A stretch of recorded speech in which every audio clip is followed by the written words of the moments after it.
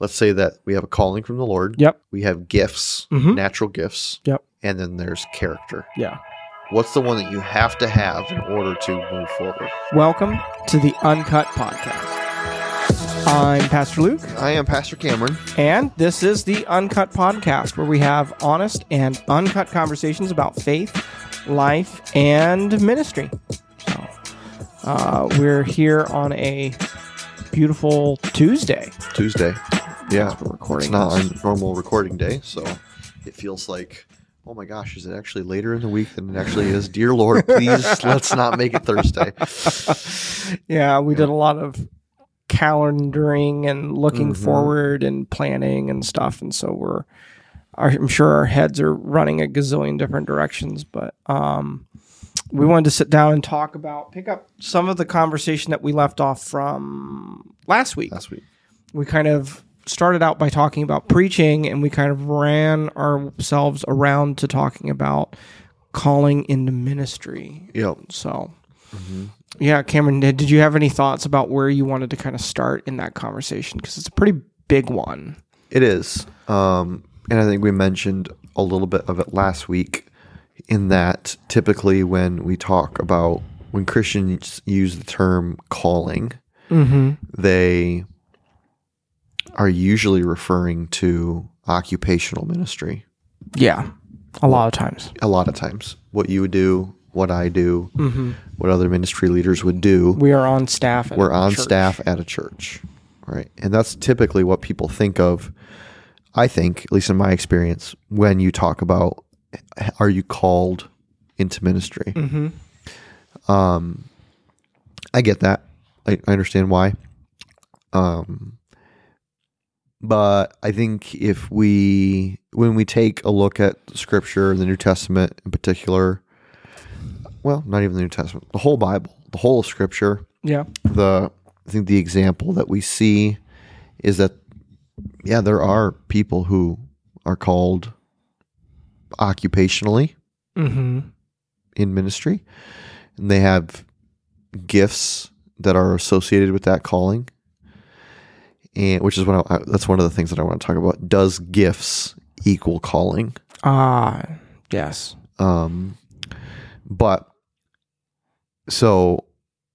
But then there is, I'm called to ministry. I have gifts. Does that mean I have to work in a church?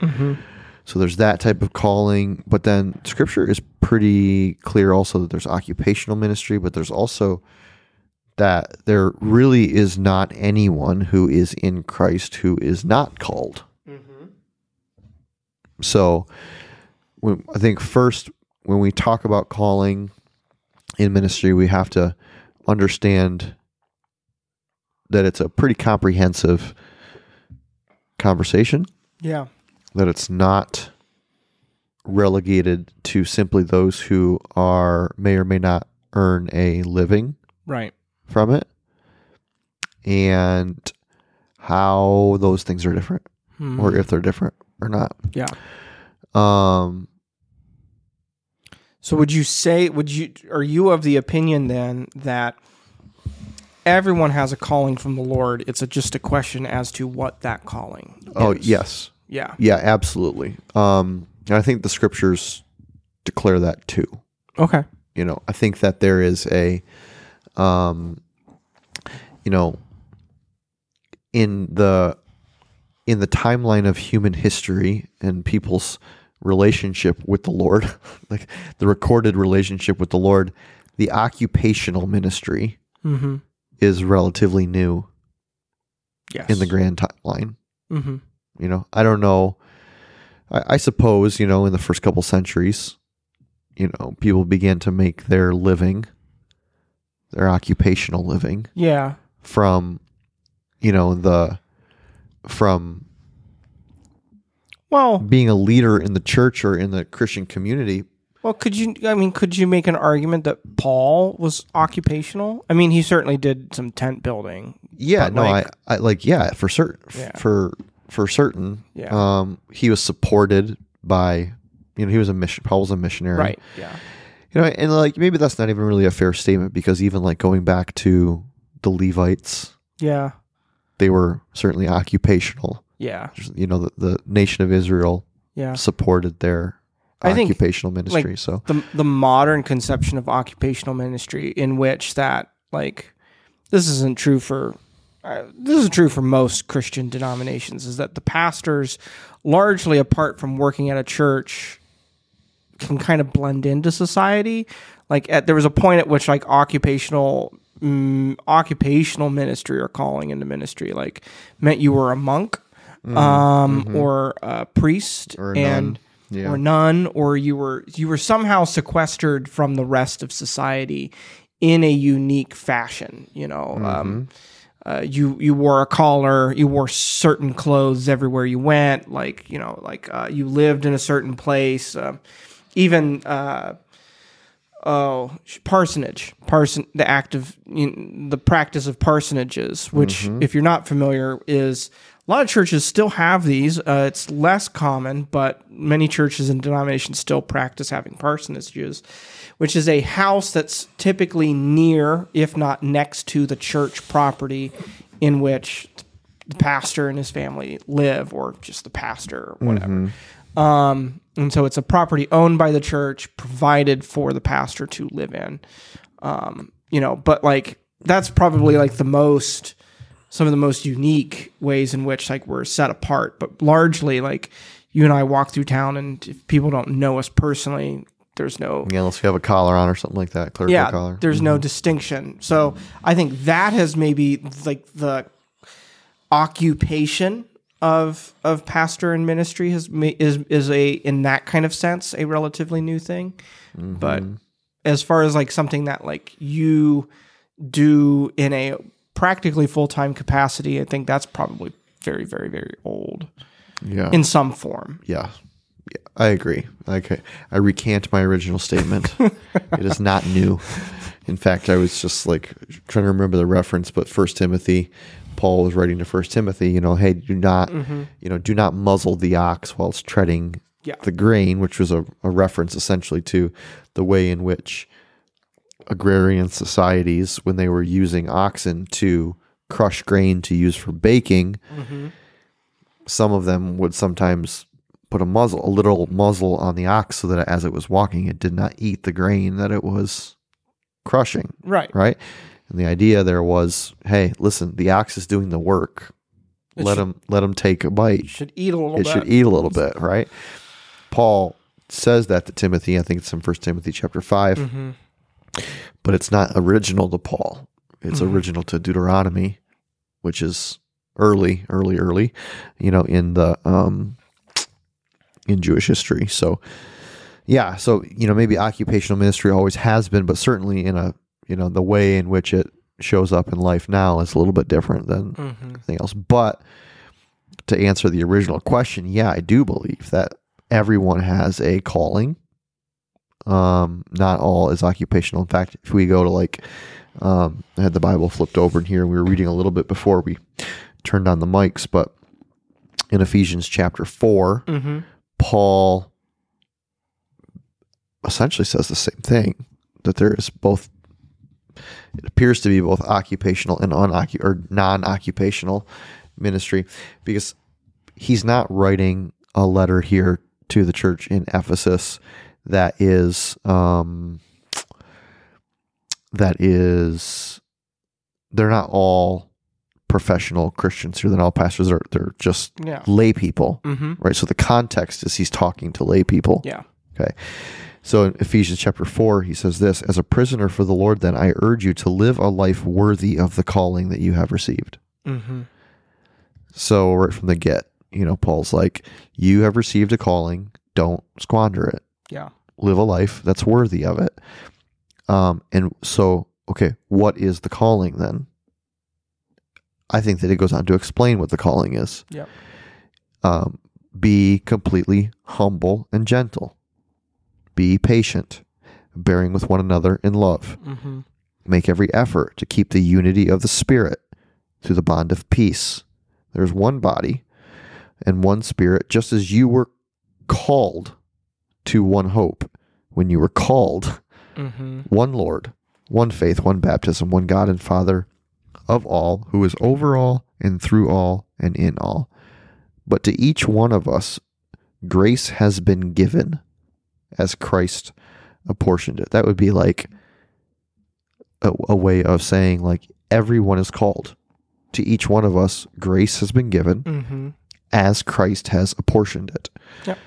And then it goes on in verse 11 to say, so Christ himself gave some to be apostles, some to be prophets, some to be evangelists, some to be pastors and teachers, to equip his people for works of service, so that the body of Christ may be built up until we will all reach unity in faith and in the knowledge of the Son of God and become mature, attaining to the whole measure of the fullness of Christ. He goes on and on and on and on. Yeah. But I think what Paul goes on to communicate there is that every single one of us, those who are Christian, I would say, have been called by the Lord, and the calling is not on our occupation. The calling is on our character. Like, he has called us to be humble and gentle. He has called us to be unified in the Spirit, one Lord, one faith, one baptism, one God and Father of us all. And this is how I usually try to describe to people how to begin to discern a call, is that and it's the same kind of thing where, like, we're trying to discern in a situation what God's will is for our life. God's will for our lives is that we would be conformed to the image and likeness of his Son Jesus. Yes. That the righteousness that belongs to Jesus would become our righteousness through faith in him. And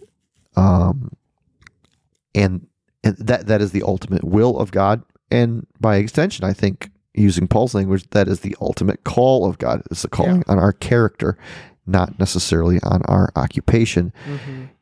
Unless, or I should say, in addition to, if the grace apportioned to us by Christ calls us into occupational ministry, apostles, prophets, teachers, evangelists, whose work it is to build up and equip others to fulfill their calling, to be obedient to the character of Christ in their lives. Yeah. So it's a both and. Paul's not advocating for one over the other, nor is he saying the only calling that exists is occupational ministry, nor is he saying the only calling that exists is non-occupational ministry. It's both, and they work in concert with one another. Right. So it makes me think of a lot of conversations around spiritual gifts. Right? Like this, everyone, feel like this was really vogue, decade or more ago. Like, I felt like every church was doing like a spiritual gift inventory and stuff. It was like just like a, I don't know, thing that we were talking a lot about. And, and that's not dissing that. You should, be discerning about what are the gifts that God has specifically given you and how those are meant to be used in the body for Christ. Like that's an important thing. But like, if that's maybe a more helpful framework for some people, is to say, like, you've got if you've ever like identified a spiritual gift that you have, well, you're called to be a minister of that spiritual gift inside of the body in which you belong. As you were reading, I was thinking about 1 Peter uses this language, talks about in chapter 2 here, verse 4, it says, as you come to him, the living stone, talking about Jesus, rejected by humans but chosen by God and precious to him, you also are like living stones being built into a spiritual house to be a holy priesthood, offering spiritual sacrifices acceptable to God through Jesus Christ. And that's a pretty big, like, it's a pretty big category shift in the New Testament from the Old Testament, right? Shifting from there being, you couldn't go into the Holy of Holies. You couldn't go into certain parts of the temple and do certain things unless you were a priest. And so in the New Testament, to call all believers, everyone who follows Christ, as belonging in part of a royal priesthood, it's a big shift. But as I'm kind of thinking about it, I'm kind of wondering, like, Cameron, do you think that we've maybe, like, do you think we've lost that a little bit with the professionalization of ministry? Oh, for sure. Yeah. Yeah, we have. We have outsourced our callings to the professionals. And part of that is my fault. Part of that is your fault, right? Because if we don't stand down hard on our calling as equippers of the saints to do the work of ministry, as Paul says in Ephesians 4, then we just promulgate that with our own professionalism. Right. And we have a vested interest in that. Yeah. We've gone to school to study it. We give our lives to it. That doesn't mean any of that's wrong or that we shouldn't do that. Yeah. It just means that, like, the professionals among us often don't help to change the culture of professional occupational ministry being the way in which ministry gets done. Yeah. Right. So I think we have gotten away from that. Every believer is a priest type of sainthood of believers is the way I always priesthood of believers, the sainthood of believers. Yeah. And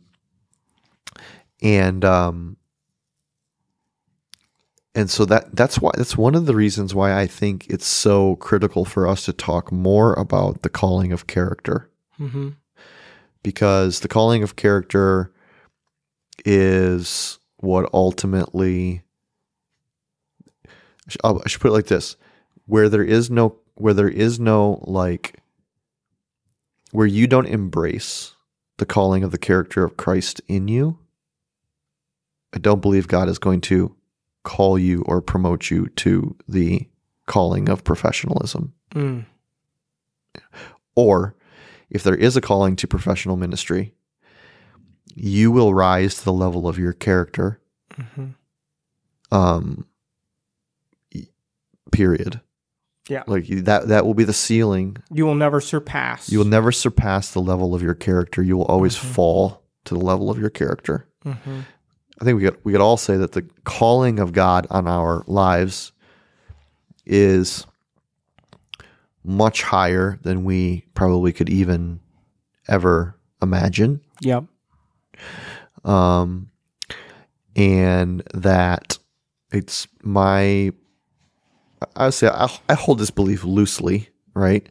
I don't hold on to it tightly. It can be talked out of it, I think, but that our character, the character of Christ in us, often determines the extent to which our professional calling increases. What do you mean by that?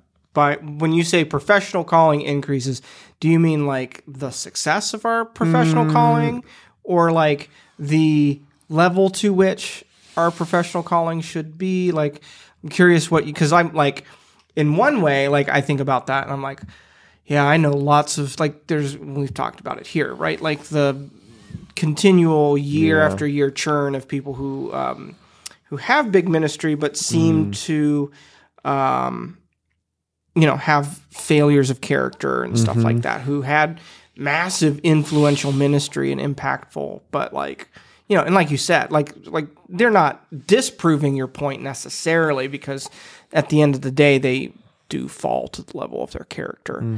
But they definitely, certainly saw a lot of worldly success. And there's even people out there who, I don't know. We try not to overly judge people who we don't know. But like from just afar, we're just like, why does that ministry seem to, or that person's platform seem to be so big? But we see other things where we're like, that seems really concerning. Yeah, I suppose I'm like maybe showing my like an unfair bias a little bit towards bigger ministry, or bigger ministries. I'm certainly not biased towards them, and I don't know if if really thinking it out, or if I'm pushed on it, that I would say that people with big platforms have great character, people with small platforms have little character. Yeah. That's not true. I know I don't believe that. Yeah. But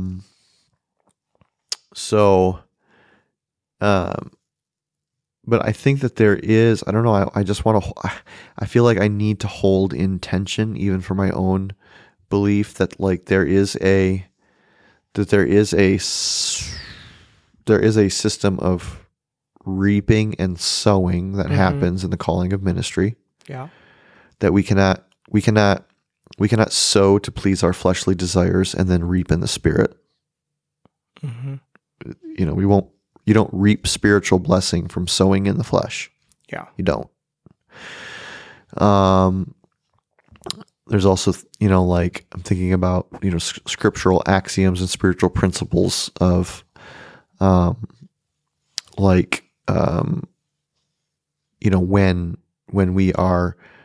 we are given little and we treat it faithfully, God is inclined to give us more. Yeah. When we are given a little and treat it poorly, God is not inclined to give us more. We have not proved ourselves to be faithful with what He has given to us. But then you're right. We do see these really large ministries, large platforms, men and women who have seemingly built extraordinarily large followings and influence and have a voice within not even just the Christian culture, but in culture in general. Yeah. And we're like, but then years down the line, we realize or come to hear or come to find out that behind the scenes, their character was not Christ-like. Yeah. Their lives were not humble or gentle or loving. They were manipulative and power hungry and greedy and all of those things. And the ministry all comes kind of crashing down. And I have two thoughts about that. One is like, well, like, are they reaping now what they sowed? Are they reaping publicly what they sowed privately? The other thought I have about that is that, like, okay, does their failure negate any positive things that came from the ministry in the process? Yeah. Because like, I don't know that we could talk. I don't know that if I'm like, there's such thing as fruit of the poisonous tree. Well, in terms of ministries are concerned. There is a little bit, because Paul talks about, there's some concern. I'm trying to remember the passage, but Paul is in prison, I think, and he's writing one of the epistles, and there's some concern that he's been made aware of like people preaching more boldly about Christ because he's in prison, but they're kind of like trying to make a name for themselves. And they're kind of like dissing him a little bit along the way. And Paul says, look, I don't care whether they're preaching the gospel for selfish gain. Yeah. He says whether from false motives or true, Christ is being proclaimed. And so, woohoo. So I think that there's definitely a principle shown in the New Testament there of, like, Christ using, and we see it throughout the Old Testament, God using imperfect people to accomplish his means. And I think, there's definitely, if you've been in Christendom and you read or read or watch really widely for a long period of time, you've probably read, watched, or listened to something by some pastor at this point who is now no longer in favor because of significant character failings. And the question we've talked about this, I think, of, what do you do with the fruit and the encouragement that you bore from that ministry? Do we just toss it out? Or do we say the Lord used somebody who was imperfect and it's a little bit gray, but, I'm going to thank the Lord for the fruit and then toss out what is not. Right. Yep. Yeah. But I agree with that. Yeah. I would agree with that. Yeah. But I think like what you're saying, you said something earlier, you were talking about bearing spiritual fruit. And I think sometimes there's, with so many things, there's a balance, right?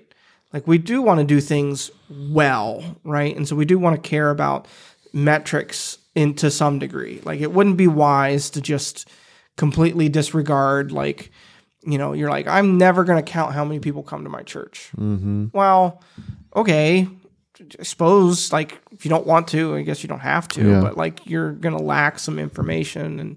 And, but otherwise then, so you don't want to disregard that, but we also don't want to get into a place where we just simply say fruit is the visible metric, the size of your ministry and stuff like that. We don't want to bias ourselves that way either. No, I don't want to do that. And if I communicated that before, it's not my heart. I just kind of, the podcast is uncut. It is uncut. Yeah. And I know that's not your heart because I know that we've talked about that before here on the podcast. So I just feel like there is, I just feel like we can't ignore, and I don't know how it works out in heaven.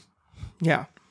I just feel like we can't ignore the character of those who are called and the fruit that is produced from the character. Yeah. I don't think those two things can be separated, although I'm not really sure how it all works out in the laundry at the end of the day. Yeah. Well, this kind of, segue into a comment I remember you made towards the end of last episode. I think you were talking about people who, I can't remember exactly how you phrased it, people who wanted to have a platform, but and felt like they needed to go into ministry to get that platform, or it was some sort of category like that of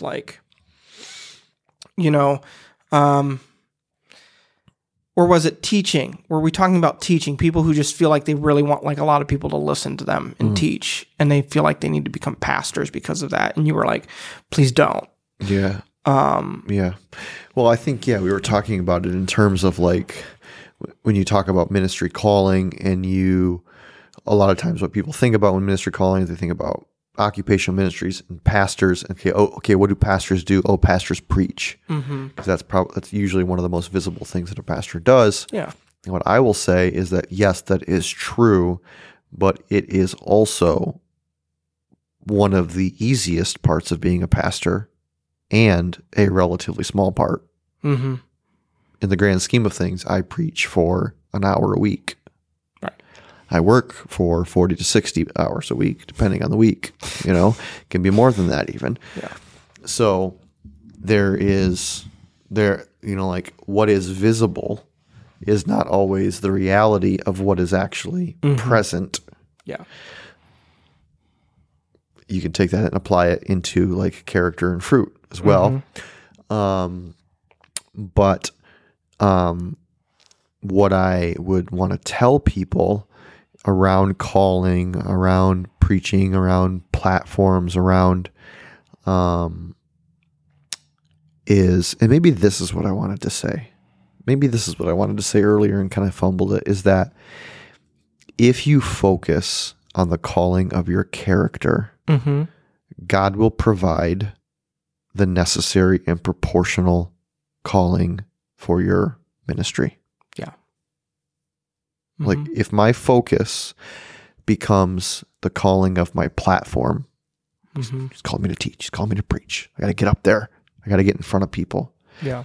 If my focus is my platform or my calling or my position, professional position, then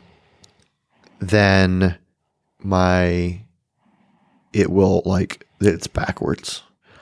Focus on the calling to be conformed to the image and likeness of Jesus, and then the platform or the position will come as it becomes necessary unto the Lord. And so I think it's a really important distinction to make and understand, not just what you're being called to, but what it entails. And as we've talked about many times here, as we've talked about many times on in other mediums and other places and other times and all that, is that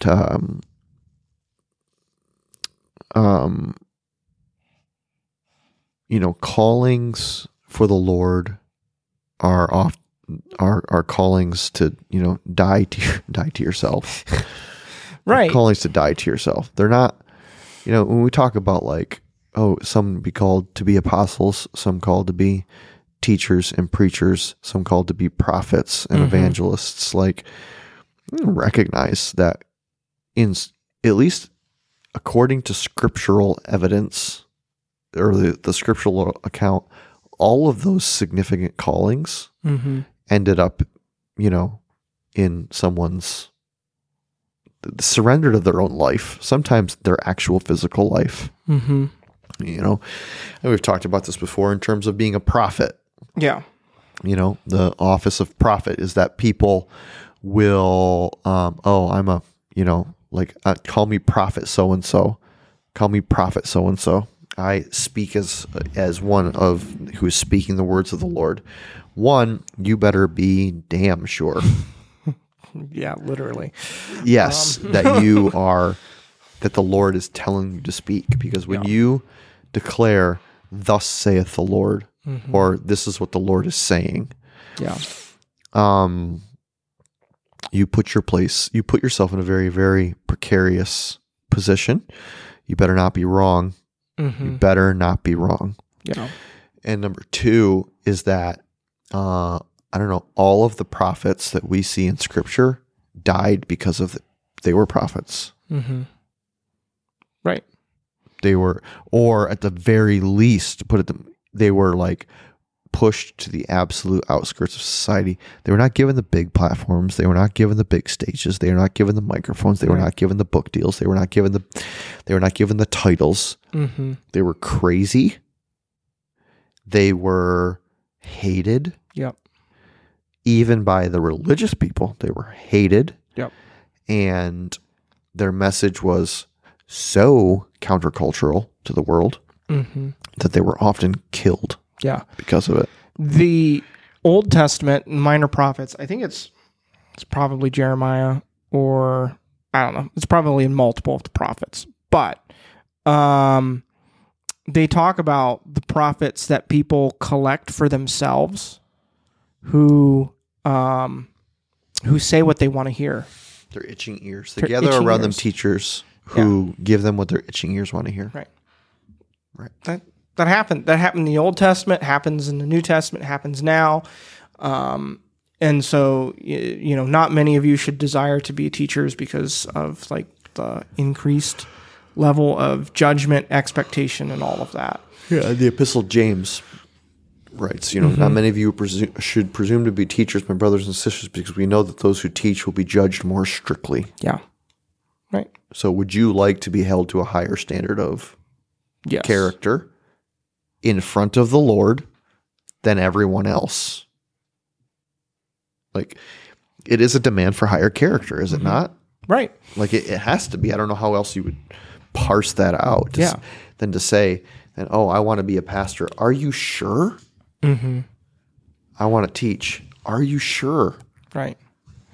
Well, and there's other, like, let's segue it. Like, I think like that's a, I think that's a really important point, is that, like, I think too often there are people who are really eager. This is the thing that there should be some desire to be in ministry. But if that desire is outpaced by, let me say it this way, is outpaced significantly by patience and maturity and a willing to submit to authority, then that's just like, that's the leader I'm like scared of. Like when we talked, you mentioned earlier, does gifting equal calling? Mm-hmm.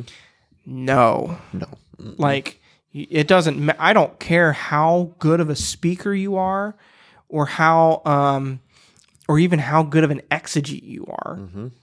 If you don't love Christ and you don't love Christ's, if you don't love Christ's bride. Yeah.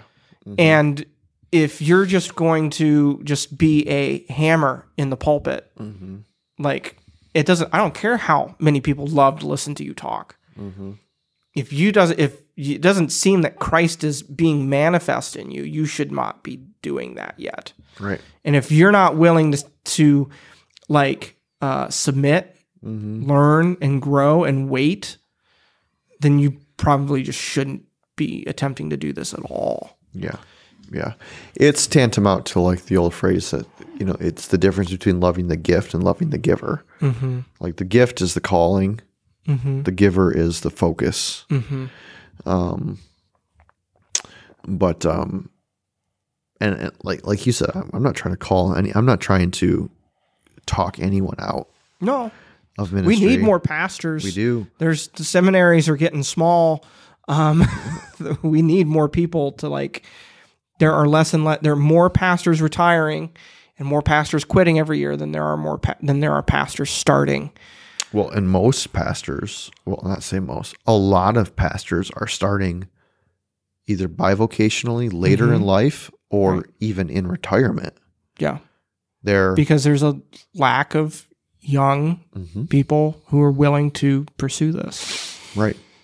I got to kind of catch myself because I'm going to be getting into the season of life where I'm not young anymore. I think I still am. Relatively to the bell curve. But. Yeah, relatively speaking to the majority of pastors in the United States, I'm on the younger side. Yes. And I've been doing it for 20 years. So imagine, how old that makes the average pastor. Yeah.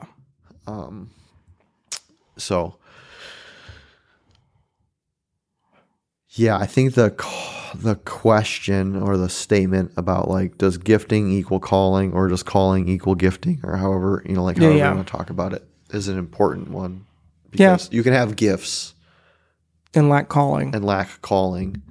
You can have gifts and have calling but lack character. Mm-hmm. And that's kind of the dynamic, I guess, that we were already talking about, is that you have the gifting. Mm-hmm. You have been called. The Lord wants you to move. Mm-hmm. But if your character has not developed, you have not developed the character of Christ in you, mm-hmm. the hope of glory, and so now you're operating only on your calling. Mm-hmm. You're operating only on your gifting, right? And your character is not there, and so it's like you're going to have to... It's a two-legged table. Yeah. And you're going to... if you can submit, if you can, wait and be patient in the forming of the Lord, God can use you. Mm-hmm. I think, unfortunately, people who fit into that category of calling and gift, usually, not always, but a lot of times, are very impatient and aren't always willing to wait for character. Mm-hmm. But the person who has character and calling can work on gifts, in my opinion. I would rather take somebody who has character and calling than somebody who has calling and gifts.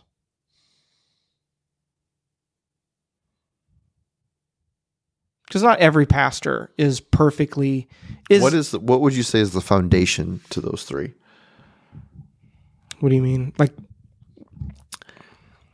I think this is an interesting conversation. I think this is a cool conversation, actually. Like, let's say there's three things. Yeah. Let's say that we have a calling from the Lord. Yep. We have gifts, natural gifts. Yep. And then there's character. Yeah. And you can have them in any proportion, any percentage. Yep. Right? And those aren't static. It's not like you're going to only have that percentage forever. Right. They can be grown. Yep. They can be diminished. Yes. What's the one that you have to have in order to move forward? If you could only have one. No. What's the one that starts the train moving forward? I'm debating between calling and character. Okay.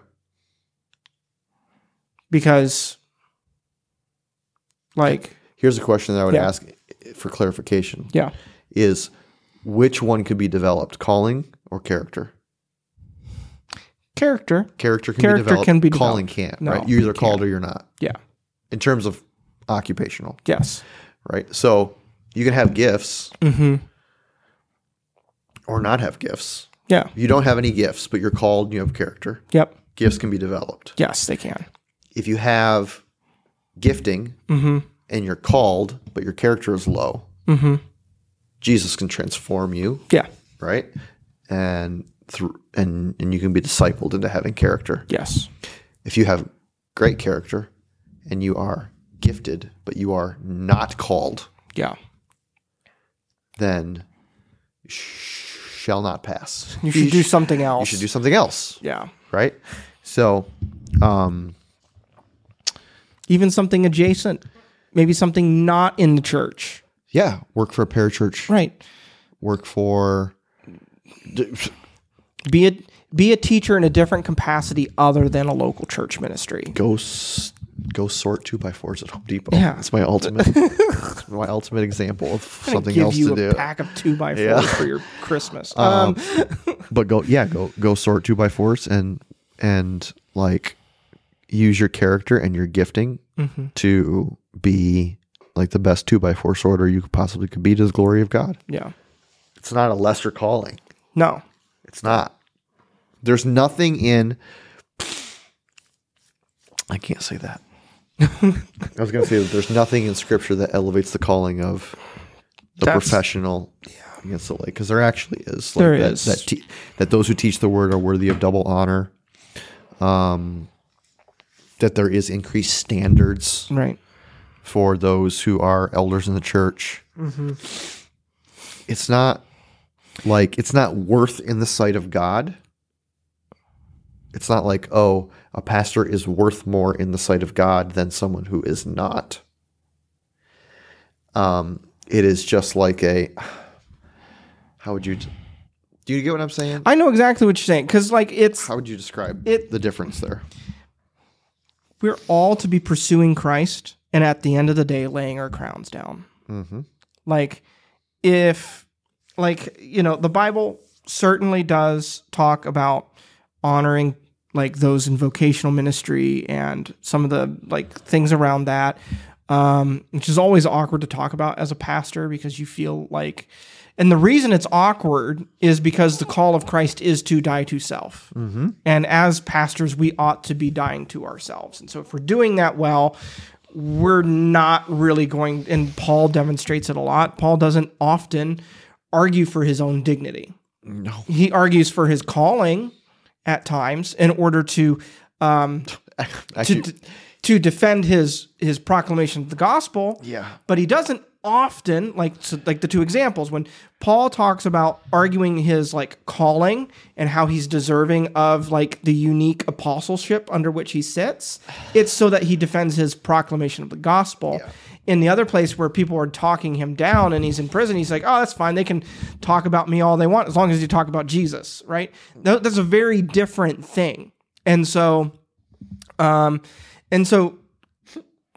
we're all part of the body of Christ. And I had a professor once tell me, he's like, you as a pastor need to assume that you're not the best preacher in the congregation and that you're not the best exegete. You're just the one that happens to be on the stage. And you need to carry that humility with you. We're all in the body of Christ. Whether or not it's actually true or not. Whether it's not actually true or not. Assume that about you. Right. So that you walk in humility of that gifting. Right. Walk in humility. And if you're not, you don't have the character and you should sit down. Right. And so that calling to die to self makes it really, makes it kind of counterintuitive to talk about some of the honor that is given, but it's never what's that phrase? First among equals, right? Somebody has to go lead, right? We can't all go through the door at the same time. Someone has to go first. And that's, how leadership looks in the church is we're all equals here at the foot of the cross. But some of us do have to lead, but I'm going to lead in such a way that I serve and that I never forget that we are on equal footing and that I am to wash your feet. Does that kind of get at it, I guess? Yeah, I think so. Yeah. It's a really hard dynamic to kind of describe. I mean, I'm going back to in Philippians when Paul said, I'm, the essentially, in terms of being a Jew, I am faultless. Yeah. I was, educated under Gamaliel, which is it's like the Harvard of the Jewish scholars at that point, right? And then he goes, but whatever was for my profit, I now consider a loss compared to the surpassing greatness of knowing Jesus Christ as my Lord and surrendering all things that I might be found in him. So for him, it mattered who he was. Yeah. But in comparison to Christ, it didn't at the same time. Yeah. So right. But everyone, just to kind of wrap us up here, I know we ended up kind of talking a lot about professional calling into professional vocational ministry, but the call of Christ is the same for everyone, right? To die to self and figure out just exactly what it is that Christ is calling you to do in the context in which you find yourself. Yeah. In your character. Yeah. Yeah. Right. What is Jesus trying to root out in me and create me to be? Right. We're Christians, right? Christians, little Christs, right? We're all to be emulators of Christ in some. How can I be like Christ in wherever it is I find myself? Work, home, as a parent, as a wife, as a husband, at the grocery store, in my church. All of those places, it deserves us asking, how can I be like Christ here? All right. Well, if you have any questions for us, anything that you would like us to look at or talk about in upcoming episodes, you can leave them in the comments here if you're watching on YouTube, or you can text us. We have a text line specifically for the podcast, 716-201-0507. We would love to tackle some of your questions. We thank you for listening or watching. Please make sure you like, share, subscribe, rate, wherever it is that you're listening. It helps us out and helps to get the message out there more. So we'll see y'all next time. Take it easy.